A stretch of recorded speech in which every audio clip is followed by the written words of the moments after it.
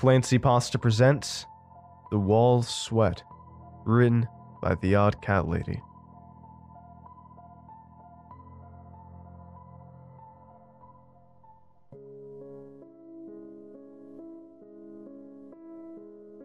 I think I need to move again.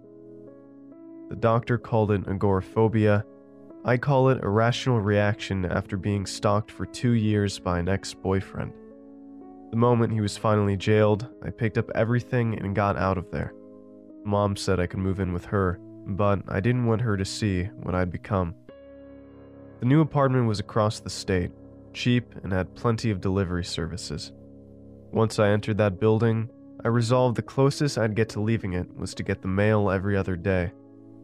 I worked from home freelance writing. Unpredictable at best, but I'd managed to get it to work for me. The place was actually really nice at first glance. No cracks, no drafts. The stove worked like a charm. The fridge was cold. Heck, even the light bulbs didn't need changing. The building occasionally settled loudly, but it wasn't too loud. Maintenance made sure this place was nice. Neighbors weren't too off either, although I only talked to one of them, an old lady who had lived there since the place was built. A widow, had a fat, ugly cat, and she brought me chocolate chip cookies that tasted even better than my mom's shortly after I moved in.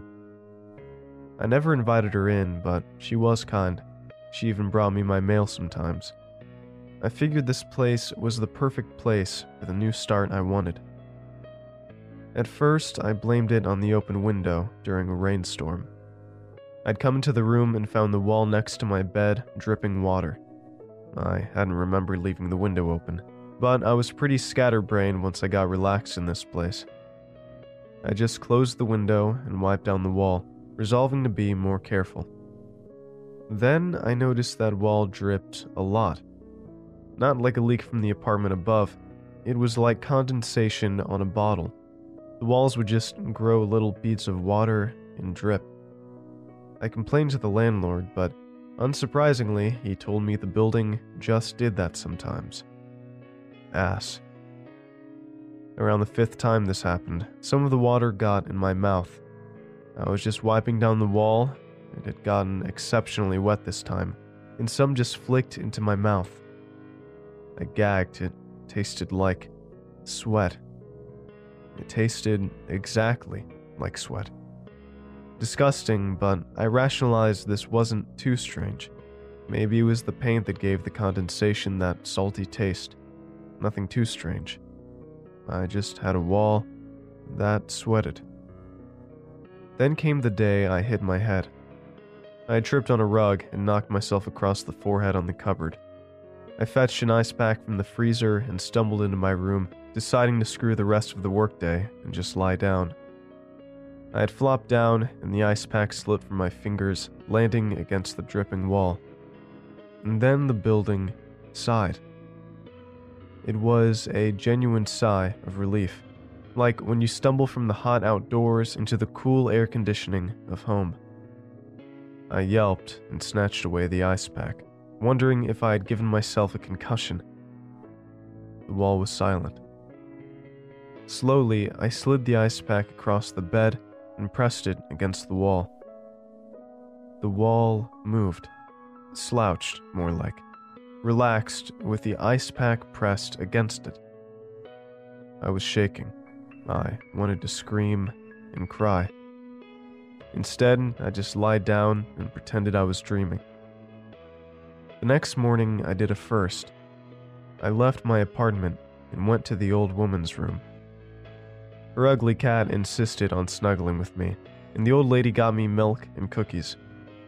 After the typical small talk, how work was going, the weather, how her health was, I finally decided to bring it up.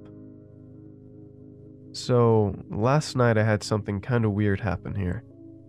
Have the walls ever sighed? Like, made a sound like sighing, at least? I felt like an idiot. The woman's milky eyes looked up in surprise before she smiled wide. So you notice it too.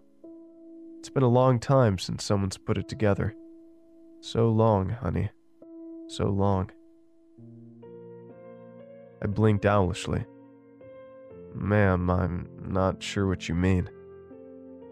The cat jumped off my lap and ran into the bedroom. The woman watched him go and sighed, eerily sounding like my bedroom wall. This place is special, dearie. The original landlord made a deal with the devil, you see. A deal with the devil? Maybe it wasn't the wisest idea to come to a person who likely had dementia and didn't know me from her grandchildren.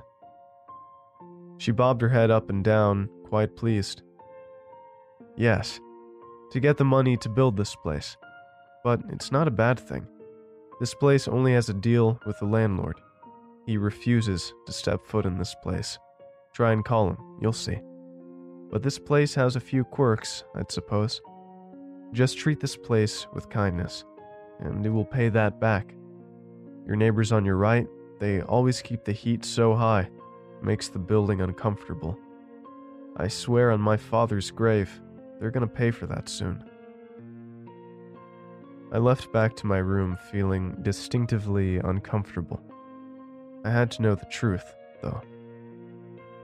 I started a routine where every night I'd get frozen water bottles out of the fridge and the ice packs and start pressing them against the wall. It certainly helped the walls sweating, although the sighs were still unsettling. But sure enough, the building started to pay me back. I'd find that the oven was preheating when I wanted to make dinner. I'd find coupons in my mailbox. The carpet was always clean. Little things like that. I even left the room once to get another water bottle, and I came back to find that my laptop was booted up and plugged in, my writing program up and ready to go. The building did take care of me, in more ways than one. My mom called me the moment my ex was released from prison. Apparently good behavior while locked up was good enough to let him go free with community service. I ran to the bathroom and immediately threw up. When I was done coughing up stomach acid, I looked up on the counter to find antacid tabs and a cold washcloth. Thank you, I croaked, taking the washcloth and draping it around my neck, throwing the pills down my throat to calm my sick tummy. I really hope this isn't too much to ask, but I'm scared. I'm so scared he's going to come find me. The building made a groan, but this groan was sad, like the place actually pitied me. I felt crazy, but I kept babbling. Just don't let him in the building, please. I know the doors are locked, but please make sure he stays away. I heard the click of my deadbolt and the sliding of the chain on the door, and then the poof of the oven turning on, and something falling out of the fridge. I walked out to see a pack of cookie dough that my elderly neighbor had given me sitting on the floor.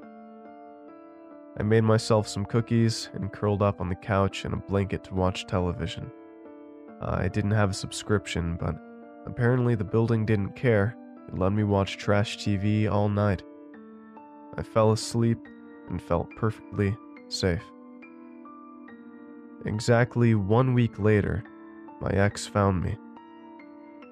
I heard singing outside my window and my heart stopped. I glanced outside to see him, walking down the parking lot, looking right at my window. How did he know? How did he know? The window slammed shut and the building growled like a mad dog. I could still hear him yelling, though. I got out on good behavior, baby. I'm a whole new man. Let me in. We can talk, I promise. I can make your life so much better. Again, the building growled, and then I heard it speak, clear as day. Get into bed. I'll take care of him. Didn't need to tell me twice. Hiding under the quilts felt childish, but good. He wouldn't get in. He wouldn't get in. I heard the smashing of the glass door that was closest to my room. Then I heard him scream and scream and scream. The next morning, the cops knocked on my door. Apparently, my ex was drunk, and after breaking the glass, fell forward and his throat was cut open by the shard still sticking out of the door. I could smell the blood in the air. I told them I was in bed, asleep, with the help of medication. I didn't even hear him. Thanking me for my help, they left. I sat in my living room, sipping the cup of tea that had been left for me on the counter. My stalker was dead. I had taken care of the building, and the building had taken care of me. Now you're probably wondering why I'm thinking about leaving. Last night, I heard the building growl again, and then the neighbors who always had the heat turned too high started to scream.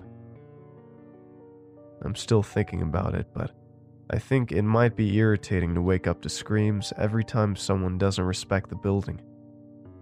Might be worth waiting it out though. They just need to learn.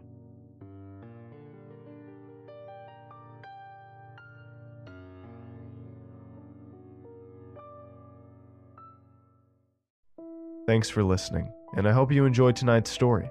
If you did, make sure to check out more of the author's work in the episode description and go to youtube.com/clancypasta to hear new episodes first. And if you'd like your story featured in an episode, feel free to email it to clancypastastories@gmail.com. You can always get your creepy cool merch at teespring.com/stores/clancypastastore. And I hope you all have a great night. Cheers.